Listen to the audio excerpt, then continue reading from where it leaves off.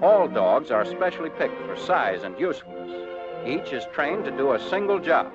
And remember, they're not pets or mascots. They're soldiers, war dogs.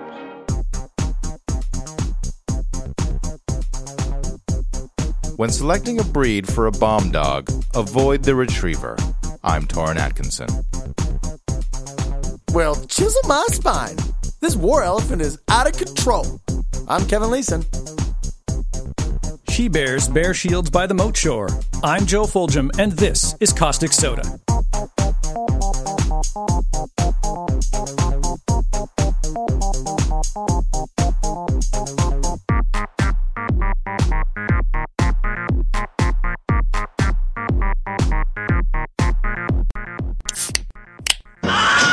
Animal warfare, animal warfare, animal warfare, warfare, warfare. Latin. Animale means living being, being which breathes. From anima, breath, soul, a current of air. Oh, okay. Okay. I like that. Okay, so animate and animal are related, of course, yeah. And war, of course, comes from the Proto-Indo-European wurs, meaning to confuse, mix up. Yeah. What a mix-up. What's going on? So we're talking about mixed up animals. Mixed up animals. Animals that get mixed up, like chimera. Oh, they're all mixed up. Oh, I thought you were going to talk about mules and jackasses. That's right. Oh, there's a bit of a mix-up. Who's fucking who here in this situation? Precisely. And, of course, traumatophobia is the fear of injury and the fear of war. Mm-hmm. So we are talking about humans using animals in armed conflict besides as transportation. Oh, I thought we were going with animals at war with humans a la Planet of the Apes. The entire thing was just going to be humans killing versus shit. animals? Yeah, humans versus animals. Or, but in war, like organized Right. warfare, like we see every day out on the streets. The rats of Nim versus the mice. Yeah, no, the people. So we're not talking about animals that go to war on their own, like baboons and things like that. No. Those animals that we've heard that actually do. Okay. And there will be a biological warfare episode for bacteria and viruses and whatnot. Nice. Okay. Yeah. So really we're talking about creatures that, on 2 or 4 legs that are wandering around. That we consider part of the animal kingdom. Okay. Yeah. So no trained millipedes then. Oh, millipedes are animals. Okay. Well, We're talking about you said insects. 2 or 4 leg. Oh, okay. Yeah, insects for sure. And of course, we have done a horses episode. Yes. But there's a few things worth mentioning, perhaps, on the horses in war. Hopefully not the movie War Horse, because that was a piece of garbage. A knight's warhorse was trained to bite and kick in medieval times. And in World War I, 8 million horses died. And as a result of gas attacks, the army improvised nose plugs for the horses. Was that effective? No. Was that just put your fist in it? Like maybe. a guy standing either side, each one with a fist in the nostril? Because they have big nostrils, don't they? I'm sure. Or maybe just roll up a towel. Some toilet paper. Shove some toilet paper in there. They developed gas masks for horses, but many horses confused them for feed bags and destroyed them. Ah, yes. They tried to eat. Right. Okay. Right. So you just needed to put feed in there. So instead of destroying the bag, they would just eat the feed. maybe. Might have gotten in the way of horsing, though. You're trying to ride through a cloud of mustard there's gas. no horsing around in war. Did we talk about Acoustic Kitty on the espionage episode? We did. Remember that? The cat that was trained that was quote unquote trained. Yeah, that they trained for 6 months and then it walked across the street and got hit by a car. Okay, now I remember. Yeah. Yes. Yeah. It lasted for 6 seconds. So go back to listen to our espionage episode for that story. Wow. It's a good one. Trust me, you do not want to miss Acoustic Kitty. And go back to our bats episode to learn about bat bombs. Yes, precisely. And go to our scorpions episode because we talked about scorpions put into ceramic jars and tossed over walls at the enemy. Back in the Phoenician or Babylonian days. Yeah. The 4th century BC writer Aeneas Tacticus. You think that's where tactics come from? Maybe. Maybe this was a Probably. stage name. No, maybe they already had tactics, and he was like, I'll be Tacticus. I'm Mr. Tactical. Johnny Tactical. Johnny Tactical. That's his Greek superhero name. Yeah. Tacticus. He suggested defenders should let wasps and bees into enemy mines and jars of scorpions, sometimes fired during early bombardment in naval battles. Right. You do not want to get caught with a scorpion on a boat. Scorpions do not like to be on boats. I'm tired of these motherfucking scorpions on these motherfucking boats. Yeah. In World War I, thousands of glowworms were captured in jars to provide illumination in the trenches for reading letters, maps, and intelligence reports. Oh, that's cool. Yeah. That's a good idea. Instead of like burning candle and wax and whatnot and kerosene. Slugs had a less obvious use as an early warning system for mustard gas. The U.S. Army tested a slew of animals, including cows, rats, mice, dogs, cats, guinea pigs, fleas, and flies, but ultimately settled on the garden slug. All the other animals developed pneumonia during testing. It turns out that slugs could detect one particle of mustard gas per 10 to 12 million particles of air, at which point they'd indicate their discomfort and provide ample time for soldiers to don gas masks. The danger point for humans is 1 particle per 4 million. Okay. So how does a slug indicate its discomfort? I can only. It's a grumpy look on its face. Yeah, maybe. I mean, it doesn't say anything. Maybe it screams. Screaming slugs. Well, if cartoon slugs Probably just have starts taught me boiling. anything- yeah. If cartoon slugs have taught me anything, their eyes are on the ends of the little stalks, and so they could squint their eyes. Yes, that's on true. The stalk eyes. True in real Just life as squint well. and just go, in very Pixar fashion. They probably pull all over their little. Because they have the 2 eyes and then the 2 other little appendages. They just pull them right into their body, like Got it. mustard gas. Boo, boo. That is totally what a slug's voice is. All right, so I found it. These slugs would visibly indicate their discomfort by closing their breathing pores and compressing their bodies. Oh, So they scrunch up and tighten everything. oh, you become like a diamond, Yeah. like a slug diamond. Slug diamond. Oh, wow. I've never heard it put quite that way before. I always thought as a scrunchy slug as something disgusting. Just maybe slightly less disgusting than they were before because they're smaller now. Bees have a long history of being used as meat-seeking missiles. Hives being catapulted at enemy lines or over fortifications, causing them to smash, and the resulting enraged bees stinging anyone close by. Bees featured multiple times in the Third Mithridatic War between Rome and the Kingdom of Pontus. During several sieges, Roman sappers were driven back by swarms of bees released into their tunnels. Oh, so Tacticus actually had some followers, had some people who went, hey, you know what? This guy's got some great ideas. In the 18th century Battle of Alba Graexa, the Turks, who had succeeded in breaching a wall of the city, found to their dismay that the inhabitants had piled beehives there as a barricade and were thus prevented from entering the city. Beehive barricade. The wall of beehives. Oh, man. The Berlin Wall would have been completely different if they had followed this model. If Westeros had done Mr. that, Gorbachev, tear down these walls. Well, keep the honey. I like the honey. Yeah, maybe people wouldn't have tried to escape so hard. You know what you know what you do when you get a wall of beehives? You send in the bears. Oh, yeah. No bother. Honey badgers and whatnot. Yep. During World War I, both sides used beehives in the trenches, either as missiles or attaching tripwires to the hives as a booby trap. Oh, so you step on a wire and the hive hits you in the head? Maybe. Okay.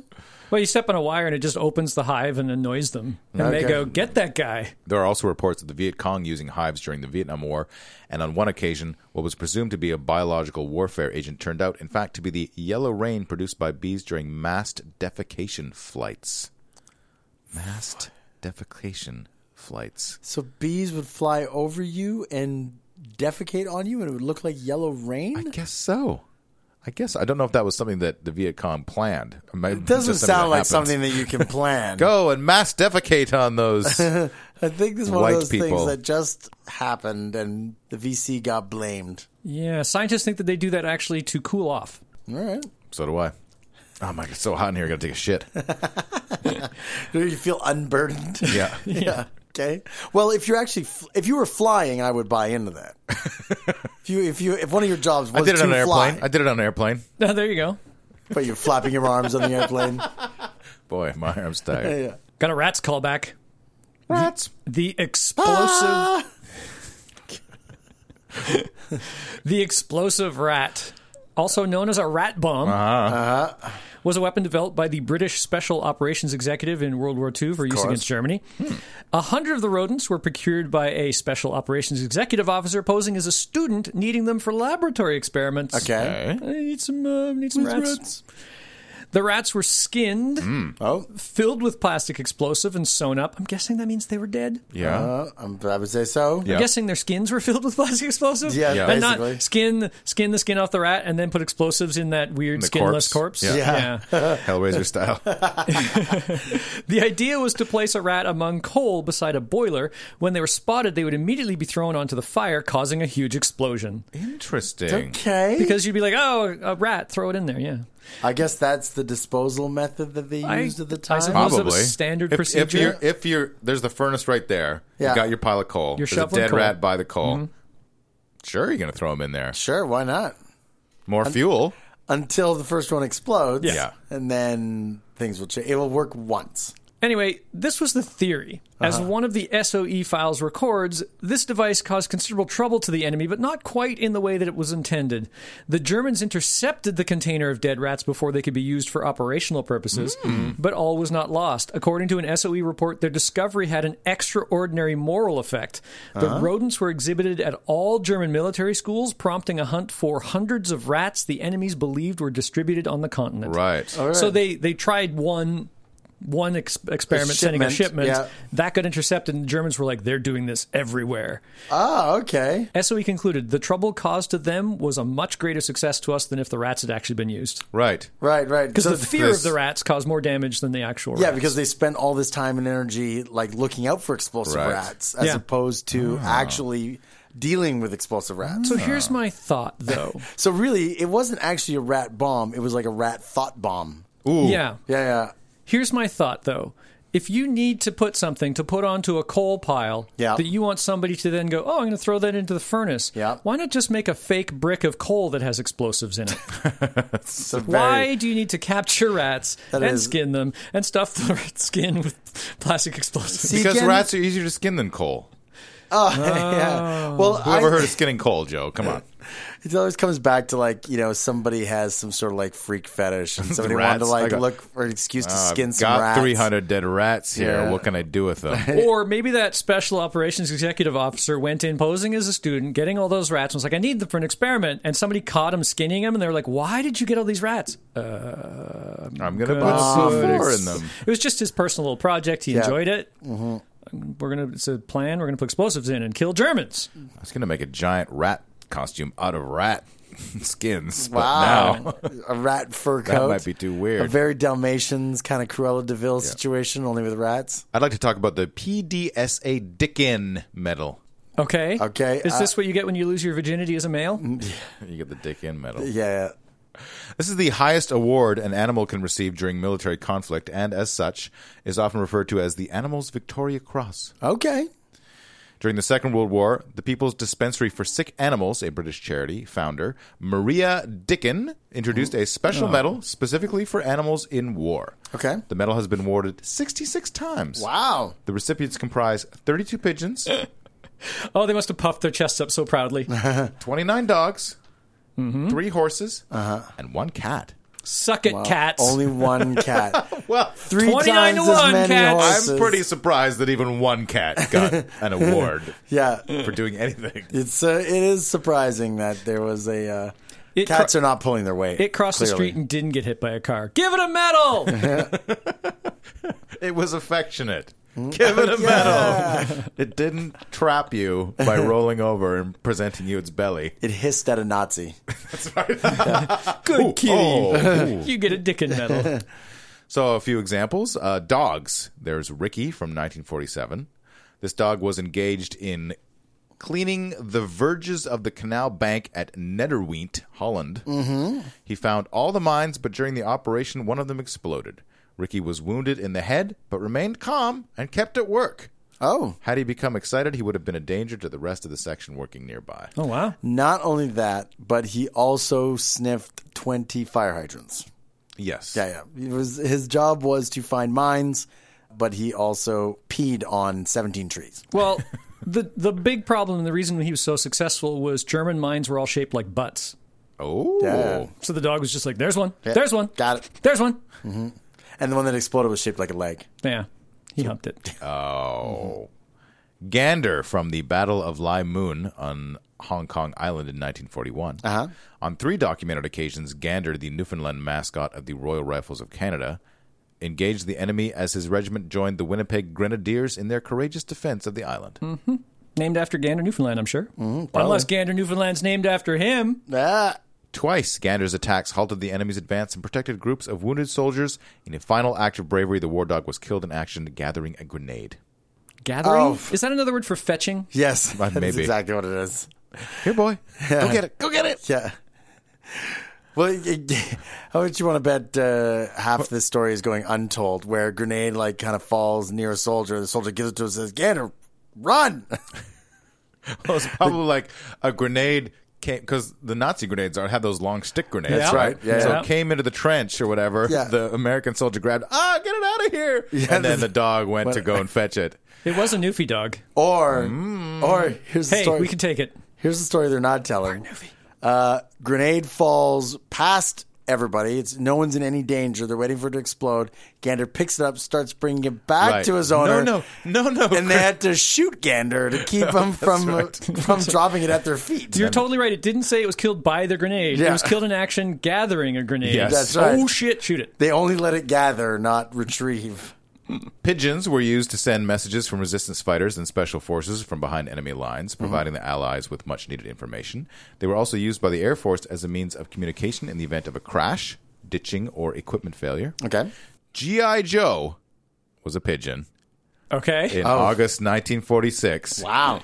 This bird is credited with making the most outstanding flight by a U.S. Army pigeon in World War II, making the 20-mile flight from British 10th Army headquarters in the same number of minutes. It brought a message which arrived just in time to save the lives of at least 100 Allied soldiers from being bombed by their own planes. Oh, wow. He got the Dickin Medal. Well, I would say so. As silly as it is, I'm fine with that. Give that bird a medal. 20 miles in 20 minutes. The medal was made of birdseed, by the way. Oh, yeah. Oh, yeah. That's the way he can enjoy it. No, ironically, they pinned it on him and he tried to fly away and just crash landed and died. Too heavy? Yeah. I did find out what happened to this one cat. Okay. Okay. Yeah. Of course, you were interested in what the cat was up to. Simon served on the Royal Navy sloop HMS Amethyst. Oh, and he was particularly useful because he did not feel like going in the water, so would do everything he could to keep that boat afloat. That's right. They got hit by a torpedo, and he jammed himself into the breach. In 1949, during the Yangtze incident, he received the Dickin Medal after surviving injuries from a cannon shell, raising morale, and killing off a rat infestation during his service. So we're so right. It gets a fucking medal for living, not being shitty, and killing rats. Which it kind of loves. You know what they say? If you do what you love, you never work a day in your life.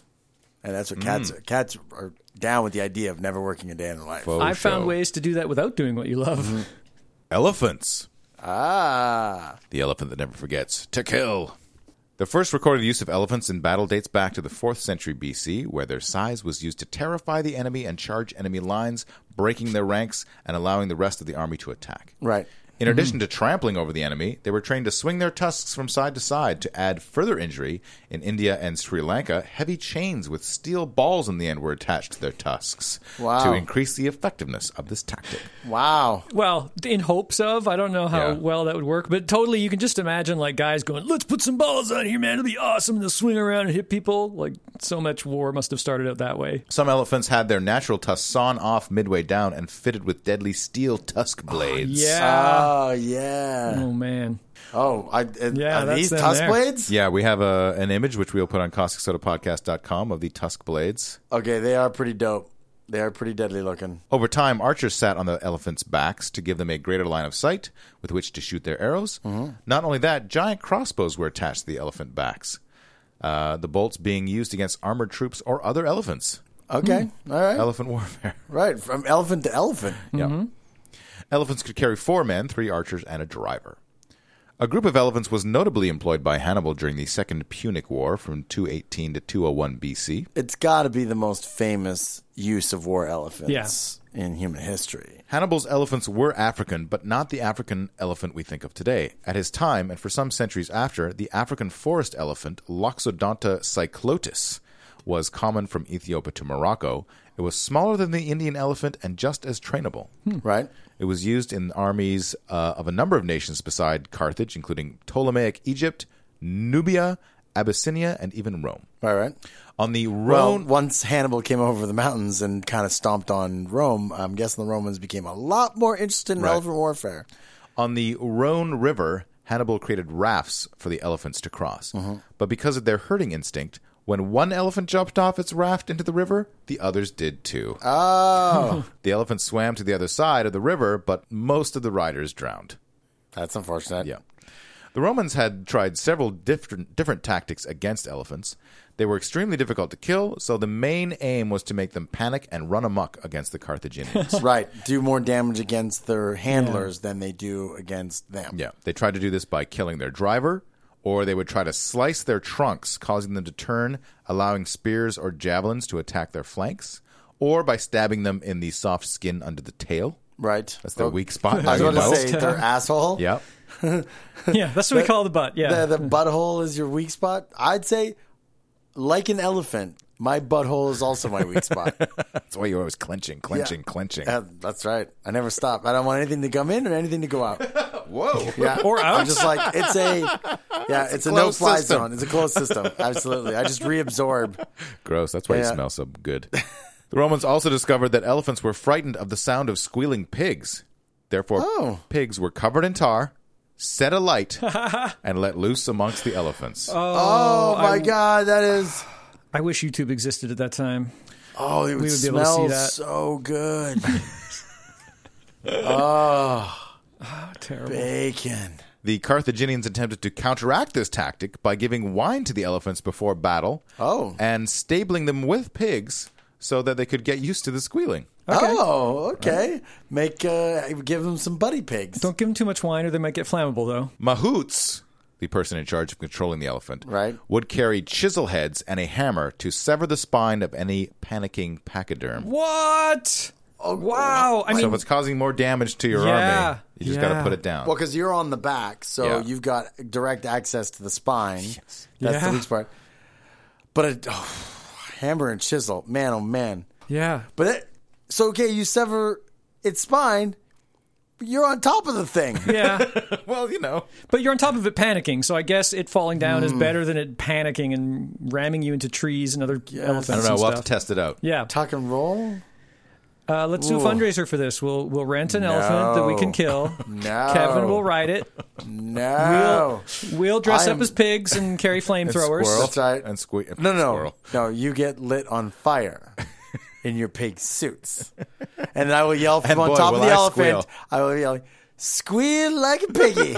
Squeal. I will do it if it's one of those flame retardant suits that they use in the movies. Then let's do that. And then you're up on the elephant. I will make it panic. Then I will do it if I'm on a pygmy elephant. I'm just going to get an actual pig and make it up to look like me.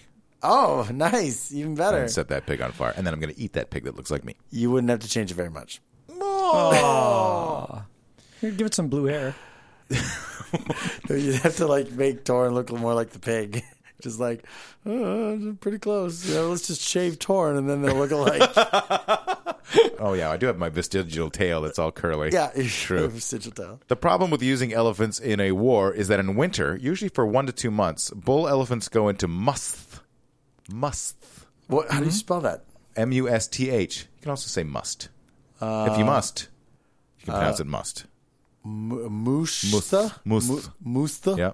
This is a periodic condition in the male elephants characterized by a highly aggressive behavior, so they will attack anything, even female elephants. Wow. Accompanied by a large rise in reproductive hormones. So, what? Okay. Testosterone levels in an elephant in must can be as much as 60 times greater than in the same elephant at other times. Okay, so it's 60. But I'm assuming that this is for mating purposes. Yeah. Then why would they attack female elephants? Gone too far. Probably because in nature they separate themselves. Okay. Right? But here we're keeping them all together. Could be. Right. Could be. But they're supposed to be wanting to hump. Oh, I'm very confused by this elephant situation. Even the most placid elephants become highly violent towards humans and other elephants during must. I can see being violent against other male elephants because, Right. you're protecting your territory and marking your Maybe women they just have and a hard whatnot. time I have a hard time telling male and female elephants apart. Male and female humans? Sometimes. Oh, Sometimes. Yeah. Just easily confused, Torn. And in the pop culture, we have in Lord of the Rings. Oh, the Oliphants. Yeah. Mumakil. Oh. Were large creatures resembling elephants often used in battle by the Haradrim. To most cultures, the Mumakil were creatures of great size, as fearsome as dragons, and to them were ascribed all kinds of strange powers. Oliphants was the more familiar name given to them by hobbits. Good, because that sounded like a strange name. The Mumakil? No, Oliphant. It was like, yeah, okay, I get it. Oliphant. Yeah. Mumakil resemble elephants, except that they are larger and have Yeah. 6 tusks instead of 2. And you can slide down their trunk If like you're an elf. You're a skateboarder. Yeah. Was that the Two Towers? No, that was in... That was it was Return of the King that he Return did of the that. King, Yeah. right. Yeah. Those are big elephants. Oliphants. When they go into must, watch out. And hey, look, there's some non-white people in this movie riding the back of them. Finally. Late 17th century saw Sweden working to secure its recently acquired empire from hostile neighbors, which would eventually trigger the Scanian War, 1675 to 1679, and the Great Northern War, 1700 to 1721. Wow. According to legend, that's a 21-year war. That's a hell of a war. According to legend, Swedish King Charles XI was open to military innovation, namely the idea of moose cavalry. Moose cavalry? Okay. I like this. I don't totally hate this. This wasn't a ridiculous scheme. Moose were already used to pull sleighs in the Swedish courier service and were better suited than horses to the northern climate. Okay. In fact, moose were commonly used as mounts in Siberia, where they were capable of outrunning Cossacks. This irked Tsar Ivan the Terrible so much that he exterminated the Siberian natives and banned moose husbandry. Wow. Wow. Oh, Ivan the Terrible callback. Yeah, absolutely. Like, shouldn't he have just, like, husbanded moose himself? Like, to go, oh, if they're the faster, better things and I want to control this, mine. Yeah, you would Instead, think, he just but kills them all. as we recall from our Ivan the Terrible episode, Yeah. he was not entirely rational all the time. Yeah. Allegedly, the Swedes achieved some success and were able to train and ride moose. However, the moose's vulnerability to livestock disease, fear of gunfire is a big problem with your cavalry. Yeah. Oh, yeah. And tendency to terrify all horses in the vicinity meant the project was discontinued. Right. What are these fucking horses with horns on their head? Do not like... You know what you got to do? You either got to go you got to go 100%, right? You got to make 100% moose cavalry. Right. And then you don't have to worry. Then the only terrified horses are on the other side. Yeah. Right? Yeah. But maybe it's easier said than done to breed moose in captivity. In modern times, the Soviets experimented with war moose in the 30s, but the animals were unprepared at the outbreak of the Winter War and never saw action. Wow. Well, unprepared for the winter.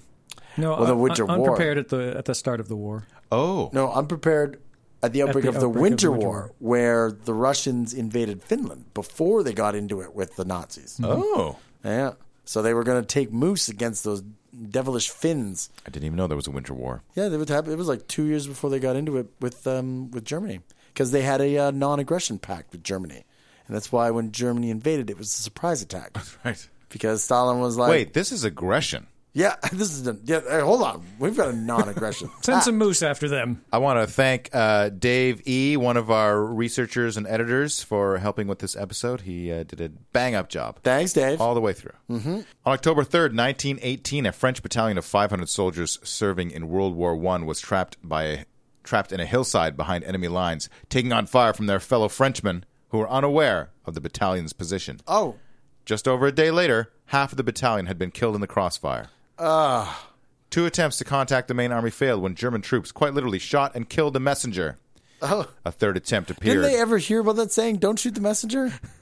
Nope. You're supposed to shoot the other person's the other side's messenger. All right. A third attempt appeared to befall a similar fate when an on-loan American named Cher Ami, carrying a short message, "We are along the road parallel." Wait, the American's name was Cher Ami, which in French means dear friend? That's right. His name. They didn't that's not his nickname that the French gave him? Wait. There's payoff later. Okay. Hang on.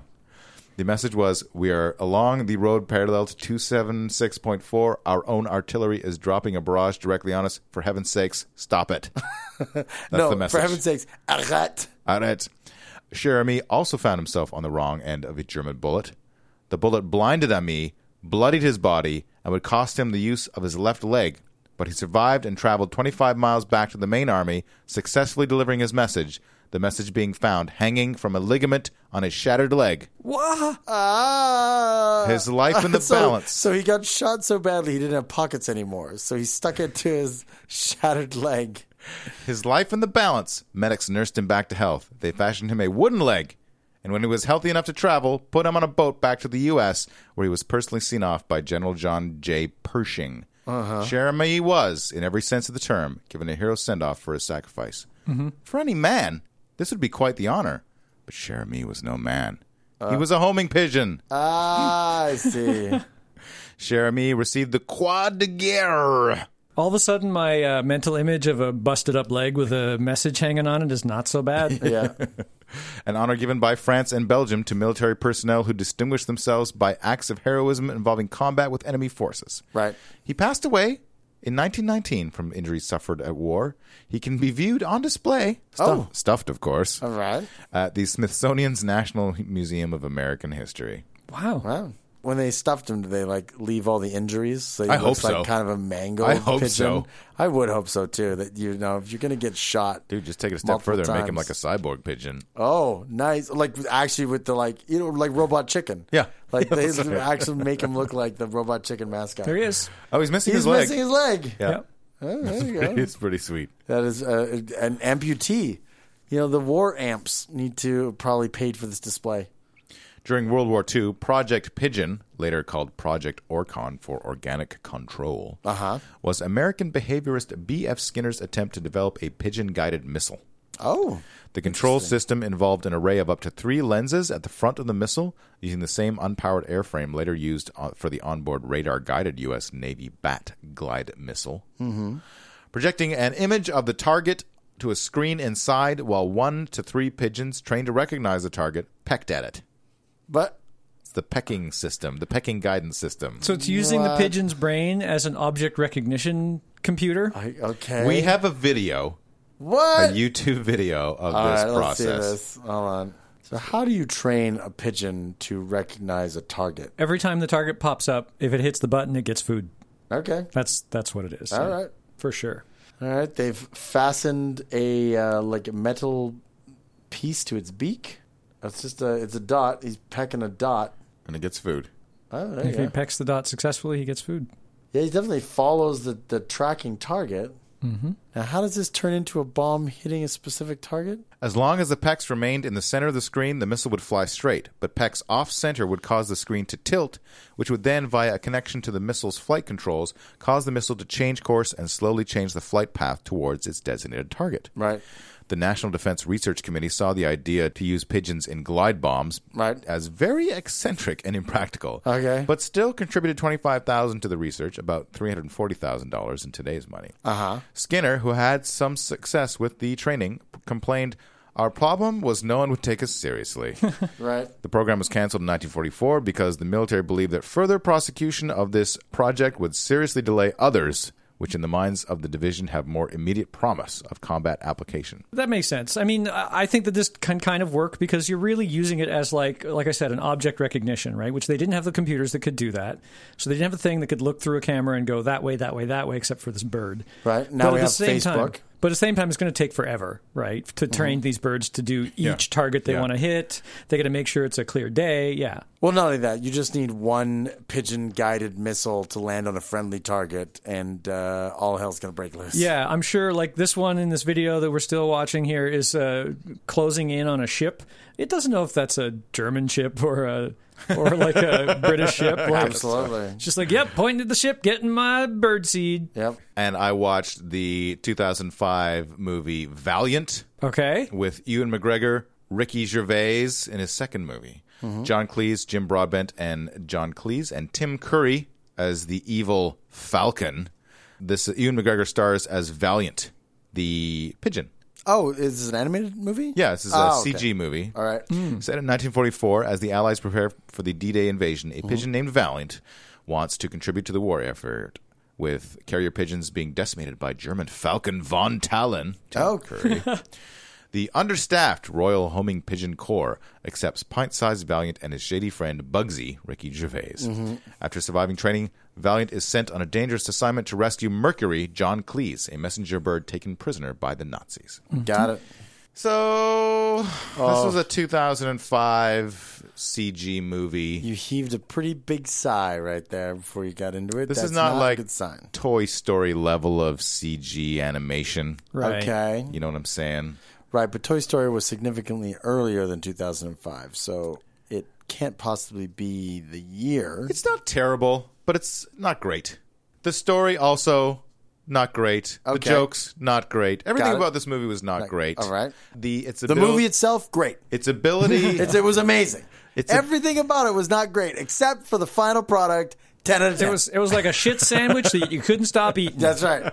No? Nom, nom, Is that where nom. that's where you're going with this? its ability to keep me awake beyond about 3/5 of the movie. Not great. Not great. Okay. Right, I understand. Fell asleep. Were you watching it at 4 o'clock in the morning? No, I don't know what else I can say about this movie. Well, the fact that I never heard of this movie Yeah. probably says a lot. And in Blackadder Goes Forth, Episode 2, Corporal Punishment, Blackadder shoots and eats a messenger pigeon belonging to Lord Melchett, landing him in a bit of bother. Well, every single episode of Blackadder through all 4 seasons could end with, in a series, in the episode description, lands them in a bit of bother. Yes, it's true.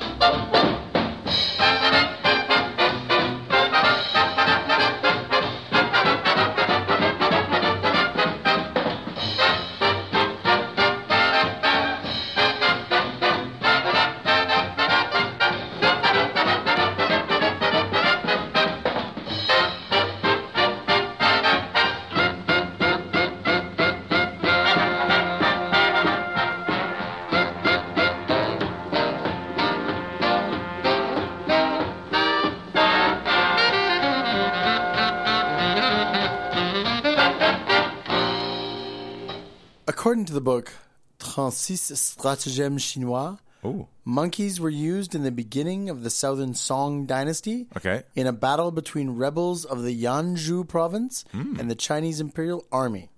The monkeys were used as live incendiary devices. Huh? The animals were clothed with straw, dipped in oil, and set on fire. They were then set loose in an enemy's camp, thereby setting the tents on fire and driving the whole camp into chaos. That's interesting. Okay. How do you get them from one place to the other? Are they on fire for the whole trip? Oh yeah, Is you're it like you got them on a. Like, are you leading it by the hand like a pet monkey, and you're like, "Come on over to their camp," and they're like, "What are you doing?" No, hold on, I got to set them on fire. go, and then you run away. No, I think he was like asking if you put them in like a cage in the back of a cart, and then do you light them on fire and then carry them over, or do you simply walk them over? I think you send a ninja. With a pet monkey, right? And they like poof smoke bomb style into the enemy camp, and then you got your oil dip monkey, and as soon as they walk past the nearest bonfire, conflagration happens. If you got a ninja, I don't think you need a monkey. I think that works. It doesn't you don't poof and appear, right? You poof and disappear. Okay, you got it backwards there. It's a reverse ninja. You know what? Oh, maybe. And it's all dressed in white. You can't help but see me. Boom. You dress the monkey up, right, in his little like flammable outfit. Right. And then you go, those guys over there, bananas. They got more bananas than you know what to do with. And they're like, well, I'm going over there. And like I said, they just walk into camp. I accept that without question. Franz Helm of Cologne was an artillery master in the service of various German princes and likely served in campaigns against Turkish forces during the mid-16th century. Do you think he invented helmets? Helmut? His treatise circulated widely in manuscript but was not published until 1625. Remarkably, that print edition of his work includes an image of the cat and bird with what looks like a rocket strapped to the animals. And I've got a picture here. This will go up on causticsodapodcast.com. Okay. So he's much better at drawing birds than cats. The cat, the cat kind of has a human face. It's got that weird, weird part of human face, like where they just couldn't quite replicate an actual cat face. Well, it's sort of semi-human. You draw a cat. I could not. I could draw a Garfield. Okay, done. Same diff. Perfect. I will admit that these are better than any of those that I could ever draw. They're still not great. So what does Helm actually say about these explosive animals? Are there rockets involved at all? In the text accompanying the images is a section entitled, "To Set Fire to a Castle or City Which You Can't Get At Otherwise." Okay. It's a good section title. All right. This section details how to use doves and cats loaded with flammable devices to set fire to enemy positions. Okay. On cats, the text paints a grisly picture of attaching lit sacks of incendiaries onto the animals to have them return to their homes and set fire to them. Okay. In Mitch Fraz's translation, create a small sack like a fire arrow. Okay. If you would like to get at a town or castle, seek to obtain a cat from that place. Right. Okay. And bind the sack to the back of the cat. Ignite it, let it glow well, and thereafter let the cat go, so it runs to the nearest castle or town, right. And out of fear, it thinks to hide itself where it ends up in barn hay or straw, and it will be ignited. Okay. The cat came back the very next day. The cat came back. The fucker was on fire. There's no way to know if Helm himself ever employed this method of pyrotechnic warfare, but strangely enough, the idea of using cats and birds in just this way appears in historical texts from many disparate regions of the world. You are not the only person who wants to light a cat on fire. Strangely enough, yeah. In a magisterial article on the subject, the Finnish scholar Pentti Aalto cites examples of incendiary bearing cats and birds from a 3rd century BCE Sanskrit text, the Russian Primary Chronicle, early Scandinavian sources, and an early modern history of Genghis Khan. God, people have wanted to light cats on fire for thousands of years. Yeah. Maybe this is why cats have such an attitude problem.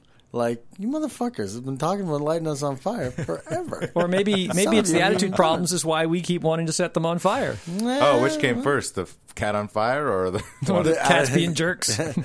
Well, because none of these texts have dogs in there, right? Set a dog on fire and he just licks your hand. What's going on? Want me to go get the fire? I'll bring some fire back. The ruling Rosenberg family of the Český Krumlov Castle in what is now the Czech Republic claimed descent from the noble Italian Orsini family. Ooh. I've been to Český Krumlov. That's where the Bone Cathedral is. Oh, nice. The name Orsini is derived from the Italian word orsa, meaning she-bear, so the Rosenbergs adopted bears as shield bearers on their coat of arms. Right. So they were, in essence, shield-bearing she-bears. Shield-bearing she-bears. Taking the pun to a ridiculous level, the Rosenbergs also acquired bears as a boost to the family mythology, although their alleged relationship to the Orsini was probably fraudulent. While the Rosenbergs themselves died out in 1611, their bears remain. The current bear moat was established during the 30 Years' War. Ooh, bear moats. The first report of bears there is from 1707, and they inhabited the moat continuously in the periods from 1730 to 1790, 1857 to 1837, and 1907 to 1935. Bear moats. Throughout these periods, bear numbers were replenished by natural birth, donation, and purchases from zoos. The creatures were presided over by an official bear keeper. Right. Today, 4 bears remain in the moat, although it has been converted into a natural environment. Bear moats. That's scary shit. All right, so you come to a castle, and you see a little ditch. You're like, there's no water in that ditch, no crocodiles. We'll just like walk through that ditch and get to the other side. And then bears. I wonder, what do you think they maxed out at the number of bears in the moat? Like, were they like so many bears? It's like they were packed. It was like looking at water, but it's furry water. Furry water. Yeah. Really? Yeah. That is that's a lot of feeding that needs to be done. Oh, the bear tide was a real pain. They keep swelling and falling back. Well, the interesting part is that they had bears in there from 1730 to 1790, and then there was like a bear break. Oh. From 1790 to 1857. There was 67 years off. No bears. With no bears. Right. Then there was 30 years of bears. And then there was 20 years of no bears. And then 28 years of bears. Hey, bears are expensive, man. You're taking your chances. Maybe, whoever inherited the castle next would just be like, I can't stand the bears. I gotta. Oh, that's right. Yeah, that's right. the Get bears out gotta of here. go. And then somebody else came in. Hey, what happened to the bears? Yeah, and it's like, hey, what's this big ditch here for? Oh, that's the old bear moat. Bear moat? What? Tell me more about the bear moat. Oh yeah, the last guy in here got rid of the bears that were in there to protect the castle from invasion. Bring me some bears. It's already pre-moated up. Yep. These bears are going to increase this property value. Yeah. They got their giant circus ball down there already they can bounce on. This moat isn't going to bear itself. Shield-bearing she-bears. Shield-bearing she-bears. Shield-bearing she-bears. During their conquest of Latin America, Spanish... Bears? Are we talking about bears still? No. Oh, okay. Spanish conquistadors used mastiffs to kill warriors in the Caribbean, Mexico, and Peru. So big boners? Mastiff They just boners. like wave their big boners and then the native peoples back down? We're talking about dogs. Ooh. Mastiffs, as well as Great Danes, were used in England during the Middle Ages, where their large size was used to scare horses to throw off their riders or to pounce on knights on horseback, disabling them until their master delivered the final blow. Right. In all armies, they were used for detecting mines. They were trained to spot tripwires as well as mines and other booby traps. They were also employed for sentry duty and to spot snipers or hidden enemy forces. Some dogs also saw use as messengers. Oh, yeah. That makes a lot of sense. And then there is the anti-tank dog. Okay. More recently, canines with explosives strapped to their backs saw use during World War II in the Soviet Army as anti-tank weapons.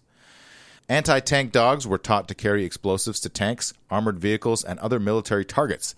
They were intensively trained by the Soviet and Russian military forces between 1930 and 1996. Yeah, you know why? Because they didn't want them taking the explosives to the wrong place. And used in 1941 to 1942 against German tanks in World War II. The original idea was for a dog to carry a bomb strapped to its body and reach a specific static target. Okay. The dog would then release the bomb by pulling with its teeth a self-releasing belt and return to the operator.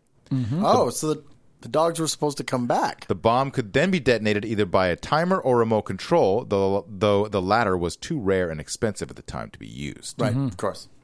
Continual failures brought about simplification. Okay, all right. The Dogs can't be trusted to plant mines? I mean, they freaking plant bones all over the yard all the time. Not under fire. They plant, dog duty landmines constantly. Oh, yeah. I'm It's a stepping on different those kind all of the time.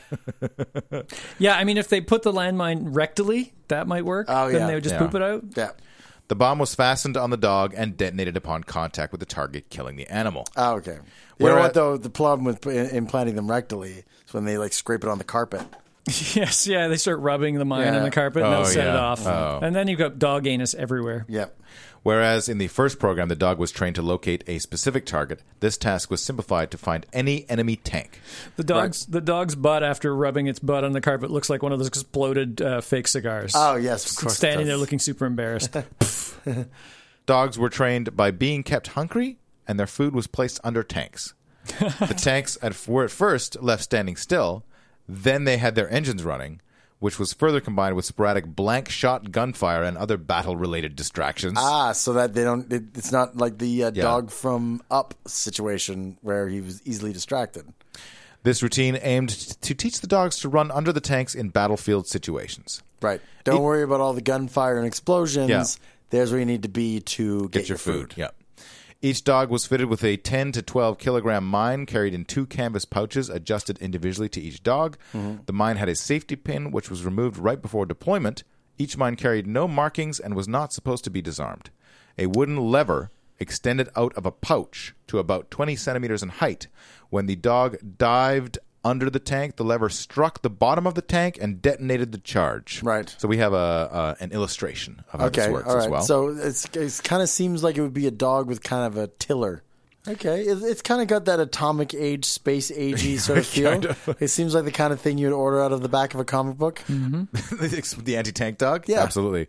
Because the chassis was the most vulnerable area of these vehicles, it was hoped the explosion would gut the vehicle. The first group of anti-tank dogs arrived at the front line at the end of the summer of 1941 and included 30 dogs and 40 trainers. Right. Their deployment revealed... Wait, 30 dogs and 40 trainers? Yeah. Why do more you need trainers more than trainers dogs. than dogs? Isn't one trainer enough? You're gonna. I don't know. Listen, on movie sets, when you have a trained dog who needs to do something... He needs to blow up a tank. Needs to go from point A to point B, you need 2 trainers because you need the one trainer to send the dog, and then you need the other trainer to bring the dog to them. Otherwise, they will only go part way and then look back at the first trainer to go, what am I supposed to do now? Whereas if you have the one trainer, give them initial instruction, the other trainer kind of come to me, right? Then that's how you complete the circuit. But there's no situation wherein the trainer is going to run under the tank and coax the dog to come there. It sort of defeats the purpose of the anti-tank dog. Maybe in the it's first just place. 2 trainers per mine. One on each side. Oh, yeah, okay. All right. Well, there's 1 trainer per dog, and then there's 10 trainers to cover all of those trainers. Oh, the trainers? The trainers. Right, got it. They should get rid of the entry-level position in that brigade. Their deployment revealed some serious problems. Oh, how could I have ever seen this coming? In order to save fuel and ammunition, dogs had been trained on tanks which stood still and did not fire their guns. Right. In the field, the dogs refused to dive under moving tanks. Some persistent dogs ran near the tanks, waiting for them to stop, but were shot in the process. Right, yes. No, if you see a dog with a giant bomb strapped to its back and is running alongside your tank, you'd be wise to shoot that dog. Yeah. Gunfire from the tanks scared away many of the dogs. They would run back to the trenches and often detonated the charge upon jumping in, killing Soviet soldiers. Now, I guess they decided that actual gunfire is more distracting than recordings of gunfire. Maybe. So when you play the recording of gunfire, they didn't have that 7.1 Dolby back in 1941. Right. Yes. So you didn't get that really convincing surround sound that you really needed to put people in the battlefield. Right. So, that 3-dimensional soundscape was obviously too much they could handle. To prevent that, the returning dogs had to be shot, often by their controllers, and this made the trainers unwilling to work with new dogs. Yeah, I see. Well, wouldn't they have had the same problem if they sent the dog to its death? I don't know. Maybe it's different. It's different when you shoot your own dog instead of instructing it to blow itself up under a tank? Hey, man, I just send it that way. It's not my fault. It's got a lever on its back that's going to set off a huge... Oh, yeah, it is my fault. It's totally my fault. Some went so far as to say that the Army did not stop with sacrificing people to the war and went on to slaughter dogs, too. Those who openly criticized the program were persecuted by special departments. Out of the first group of 30 dogs, only 4 managed to detonate their bombs near the German tanks, inflicting an unknown amount of damage. Right. 6 exploded upon returning to the Soviet trenches, killing and injuring soldiers. 3 dogs were shot by German troops and taken away, despite furious attempts by the Soviets to prevent this, which provided examples of the detonation mechanism to the Germans. Right. A captured German officer later reported that they learned of the anti-tank dog design from the killed animals and considered the program desperate and inefficient. Yeah, I would agree. I don't have to be a Nazi scientist, and I can spot desperate and inefficient over here. A German propaganda campaign sought to discredit the Soviet army, saying that Soviet soldiers refused to fight and send dogs instead. The propaganda department would have gone crazy with this. You could have a cartoon with a dog and a Russian soldier side by side. Which one of these two is willing to fight, sort of thing? Or even better, you take like a Russian uniform and you put like a dog's face on them. Right? You know, Russians are dogs. Yep.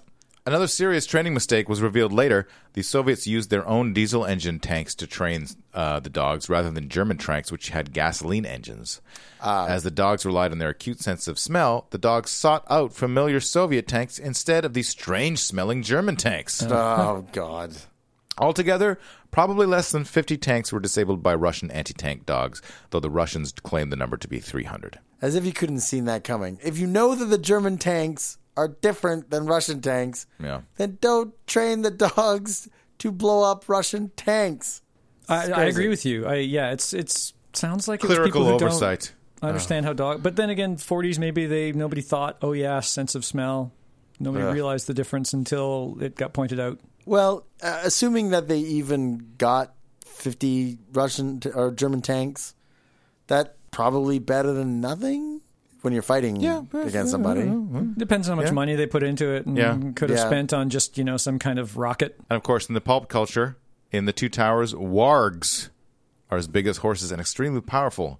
In Tolkien's books, Gandalf explains that the warg is a mockery of the wolf. It is also one of the twisted creatures Saruman admires most. Wargs have thick, matted hair and a short mane. Most of them have brown or black fur. This is caused by... although a few have white fur. This is caused by living in total darkness for years since birth. The goblins have started breeding them in Moria, but Gandalf was smart enough to avoid their dens during the Fellowship's journey. Right. So, warg riders. Mm-hmm. Both handy to ride and kill your opposing army with their giant teeth. Pop culture references going to be Lord of the Rings references? Yes. Okay. Or Valiant. Wait, there's also the movie that just came out, Max. Oh, Mad Max Fury Road. Oh, so good. I loved it. Cars, boom. No, this is the movie about after U.S. Marine Kyle Wincott is killed in Afghanistan. Max, his highly trained service dog, is too traumatized to remain in service. Back in the U.S., Kyle's family adopts the dog, but teenage brother Justin has problems of his own and doesn't want the animal. However, Max may be Justin's only chance to learn what really happened to his brother. With the help of a dog-savvy friend, Justin and Max begin to bond and set out to unravel the mystery of Kyle's death. That is an odd setup. Okay, the beginning of the dog lost and the brother adopts it and it's good for both of them. That's great. But then together they unravel the mystery of his brother's death. That's a weird twist to me. Like over in Afghanistan. Well, the dog has like PTSD and there's like some other soldiers or something. I don't know. Yeah. I haven't seen the movie. It just came out. Yeah. You get a dog psychiatrist. They do doggy hypnosis therapy. Oh, The dog is out on the couch and has memory recall. But then they get into court and, it's brought into question whether or not this is memory recall or whether the hypnotists themselves imposing their own political agenda. Did he say woof or bark? Yes. The stenographer. Uh-huh. In 1862, during the New Mexico campaign of the American Civil War, a Confederate force approached the ford at Valverde, 6 miles north of Fort Craig, hoping to cut Union communications between the fort and their headquarters in Santa Fe. About midnight, Union Captain James Craden tried to blow up a few rebel picket posts by sending mules loaded with barrels of fused gunpowder into the Confederate lines, but the faithful old Army mules insisted on wandering back toward the Union camp before blowing to bits. Oh, nice. There's a lot of errant animal bombs. Yeah, you send them out, history. And guess what? They come back. Yeah. I mean, at least the one guy from the Middle Ages had it right, where he said, procure a cat from that town. Yes. Yeah. Light it on fire so it can go and hide in panic in a hayloft or whatnot. Yeah. Don't send your mules. Capture their mules. Although the only casualties were 2 mules, the explosion stampeded a herd of Confederate beef cattle and horses into the Union's lines, so depriving the Confederate troops of some much-needed provisions and horses. Oh, nice. So, free beef. Okay, so... Is that how it's working? This is an accidental positive repercussion. Yeah. In 2009, the Taliban strapped an improvised explosive device to a donkey. Of course. The gate guard noticed something suspicious when a group of men let the donkey go a short way away from the camp and then hurried off. Yeah, that's a little suspicious. Wow. Not ninjas. The donkey was stopped with a rifle shot. One soldier set fire to the hay with a flare, provoking a, quote, considerable explosion. I see. Nice. In 2004, a donkey in Ramadi was loaded with explosives and set off towards a U.S.-run checkpoint. It exploded before it was able to injure or kill anyone. Okay. The incident along... Premature explodiation. That's right. Yeah, happens to everybody. The incident, along with a number of similar incidents involving dogs, fueled fears of terrorist practices of using living animals as weapons, a change from an older practice of using the bodies of dead animals to hold explosives. Oh, live animals, not dead animals. The use of improvised explosive devices concealed in animals' carcasses was also a common practice among the Iraqi insurgency. Right. In the news, this comes from Sarah Zhang of Gizmodo fame. In what is easily one of the stranger twists in the military takeover of Crimea, the Russians have seized control of Ukraine's Navy Dolphin fleet. The Dolphin arms race. Dolphins don't have arms, they have flippers. The Dolphin Flippers race started all the way back in the 1960s when the U.S. and the Soviet Union were competing in just about every realm of military technology possible. Right. Amidst all the secrecy, here is what is known about each side's trained dolphin capabilities. Okay. The American Dolphins. Oh. Half a century ago. They play football in Florida. And they stink. Take that, Florida Dolphins. Miami Dolphins. Half a century ago, the Navy's marine mammal program began training a whole menagerie of dolphins, beluga whales, sea lions, and other sea creatures for underwater tasks. Okay. Even sharks with military brain implants have been considered. Wow. The latter quite recently. Of course, it was the agile and intelligent dolphin that showed some of the most promise. In Vietnam, the Navy had 5 dolphins that patrolled the waters around ships, alerting sailors to swimming enemies trying to plant a bomb. Trained dolphins are also no stranger to the Persian Gulf. Right. In the 1980s, 6 dolphins patrolled the harbor in Bahrain, escorting U.S. flagships and Kuwaiti oil tankers. The Navy now keeps several dozen dolphins off the coast of San Diego, training them to detect mines. Okay. The dolphin arms race has been on longer than I thought. Yeah, I had no idea. Moving to the Soviet/Russian dolphins. Yep. They're the ones that you put one dolphin inside another dolphin inside another dolphin. Oh, the Russian dolphins. Matryoshka dolphins. Yeah. In addition to being able to detect mines like their American counterparts, Soviet dolphins were allegedly trained to attack divers with harpoons or knives attached to their backs. Oh, hand-to-hand combat. Now, this is like a Okay. Bond villain. This is a real Bond villain plot here. This is, they're really living up to their Bond villain accent. They also acted as marine kamikazes, carrying mines that would rub up on the keels of enemy vessels. These dolphins could even distinguish between the sound of the propeller of a foreign submarine and a Soviet one. And, of course, right before they exploded, they yell out, "I kill you!" I kill you. Oh, I kill you. I get it now. Soviet dolphin training took place in Crimea, so Ukraine inherited the dolphin fleet after the dissolution of the Soviet Union. And right there, they had a different saying than the one we know. Instead of Crimea River, it was Crimea Dolphin. Crimea Dolphin. With time, the military program was largely disbanded. Many of these dolphins were sold to aquariums around the world. In 1999, some of these last dolphins were sold to Iran because their trainers had no money to feed them anymore. Right. Oh. But in recent years, Ukraine had shown interest in reviving the program, even announcing in 2012 an ambitious plan to train killer dolphins with knives on their heads. But that never seems to have gotten off the ground because they were... Somebody just watched the Austin Austin Powers? Powers movie. yeah. Somebody just watched it and went, Well, we It took can't train sharks 14 and we can't years, afford lasers. Yeah. So dolphins with knives on is their what heads. we'll be doing. Precisely. Never seems to have gotten off the ground because they were planning to disband the dolphin program in 2014. That is, until the Russians decided to take over, intending to revitalize it. Right. The work will see unique scientific developments that were abandoned due to Ukraine's reluctance to finance the research in the field. In 2005, the British newspaper The Observer quoted an accident investigator who claimed that 36 U.S. military dolphins supposedly trained in secret near Lake Pontchartrain had been washed away by Hurricane Katrina. These animals were supposedly capable of identifying underwater spies and were carrying a special harness which permitted them to fire toxic darts at anybody trying to sabotage a ship. That's pretty cool. Supposedly. But Supposedly. how is a toxic dart going to fly through the water? Not particularly well. They have, spear guns and shit. Yeah, but what is the It'll be range on close those range. things? Yeah, it'll be know. close I range. don't know. All right, you got to get up close and personal. These dolphins, they got to look you right in the eye. Oh, they'll do that before anyway. they dart you. It sounds ludicrous, except the Navy has long admitted experimenting to see if dolphins can be used militarily. The idea of them as last lines of defense against underwater terrorists was broached very seriously in the months and years immediately after 9/11. Related to this in pop culture, I watched the 1973 George C. Scott film The Day of the Dolphin. Oh, Whole day. Yeah, it felt that long. let's say 24 hours. It's an hour and 44 minutes, and the first time I tried to watch it, I got about halfway through and just went, nothing has happened. Yep. It's not a very good movie, which is super surprising. Anyway, the plot is that... Well, hold on. Yeah. They could do a modern remake. Right? All you have to do is cast Dolph Lundgren, and then it's the day of the Dolphin, and you can make it about whatever you want. Day of the Dolphin. Doesn't have to be about seaborn mammals. Dolph in Disney World. Yeah. Oh, it can be a series. Yeah. Oh, it's a... He's going to travel the world. Dolph in. Yeah, that's right. It's a travel log. Dolph, we've just given you your new future show. Dolph in the location that you're traveling. Yeah. And they should all be, there should be a lot of swimming, though, involved in it. Yep. Anyway, in the movie, marine biologist Jake, played by George C. Scott, and Maggie Terrell, Trish Vanderveer, have for many years been doing dolphin research in the Florida Keys and have even coached some dolphins to speak primitive English. Their main one is named Alpha, and they call him Fa.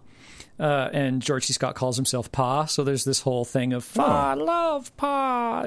There's God. some of it's very sweet, but it's an hour and 44 minutes, and you don't really find out what's like the actual bad stuff until an hour and 20 minutes in. Like the full length of what would basically be up to this point. Now it's actually a movie. Yeah. That's the point where you go, oh, those are the bad guys, and that's what they're going to do. Right.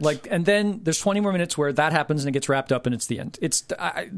I don't understand because the person who made this movie has done so many good movies. Right. Anyway, two of these dolphins get kidnapped. An investigation proves that the Terrell's financial backers, the Franklin Foundation, have had sinister intentions all along. The dolphins are used to deliver and detonate an explosive beneath the President of the United States of America's yacht. Dun, dun, dun. Everyone was trying to kill the president in the 70s. Huh? Yeah, and they didn't set up the president. You never saw the president, really. It was just they were training with this yacht with a flag on the back. Did it feel like they wrote the script over a weekend? It's based on a book. Right? Oh, that's right. This is based on a book. It's not completely directly related, but it's based on a book that exists, and I don't understand how it turned out this bad. So what the screenwriter did was... Buck Henry, by the way. The Graduate's Buck Henry. Yeah, they didn't... obviously, the screenwriter didn't really get into adaptations at an early stage, so just started writing word for word the first hour and 20 minutes of the book, and then went, oh crap, I only got 20 minutes left. I got to squeeze the ending in here somehow. He adapted The Graduate. Must have been from a shorter book. He's also done Catch-22. Well, Catch-22 is pretty incomprehensible in book and in movie form. Which makes it perfect. Well, it's time for a reboot then of Day of the Dolphin. I think that's the thing. I think you could do a good Day of the Dolphin movie. You know what? To me, it felt like if you edited this down and fixed it a bit and changed some of the dumb stuff. Oh, Paul Sorvino is in this. He plays a government agent. At the beginning, you think he's the bad guy, but then it turns out he kind of knows what's going on and is investigating those guys. He's great in this. He's given almost nothing, and I can see him salvage a really good performance out of a garbage I'm telling movie. you, the reboot of Day of the Dolphin is just me calling Dolph Lundgren, pitching him show ideas, and having him reply, I'm in. I think it should be like a Debbie Does Dallas kind of thing, only it's just Dolph in whoever. Oh, you're going with porno. Yes. That is what everybody's watching these days. Dolph more in people watch porno than they do Dolph Lundgren's movies these days. Oh, Lordy.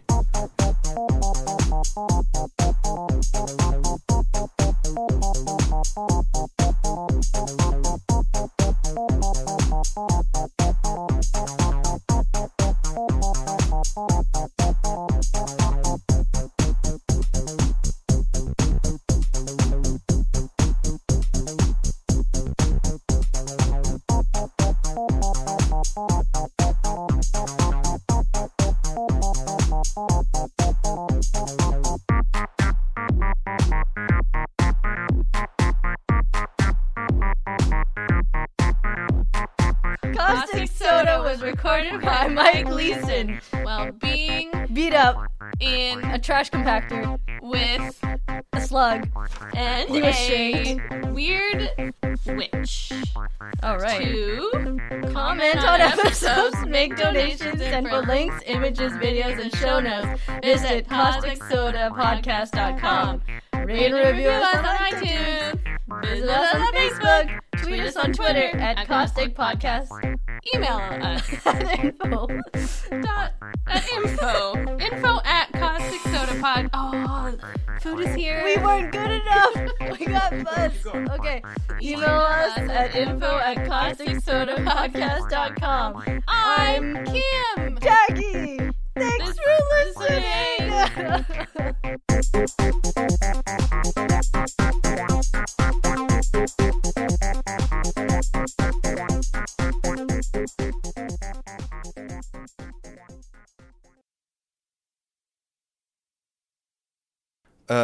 What's it if you dogs. If you're gonna dog, dog. Brain is exploding right now.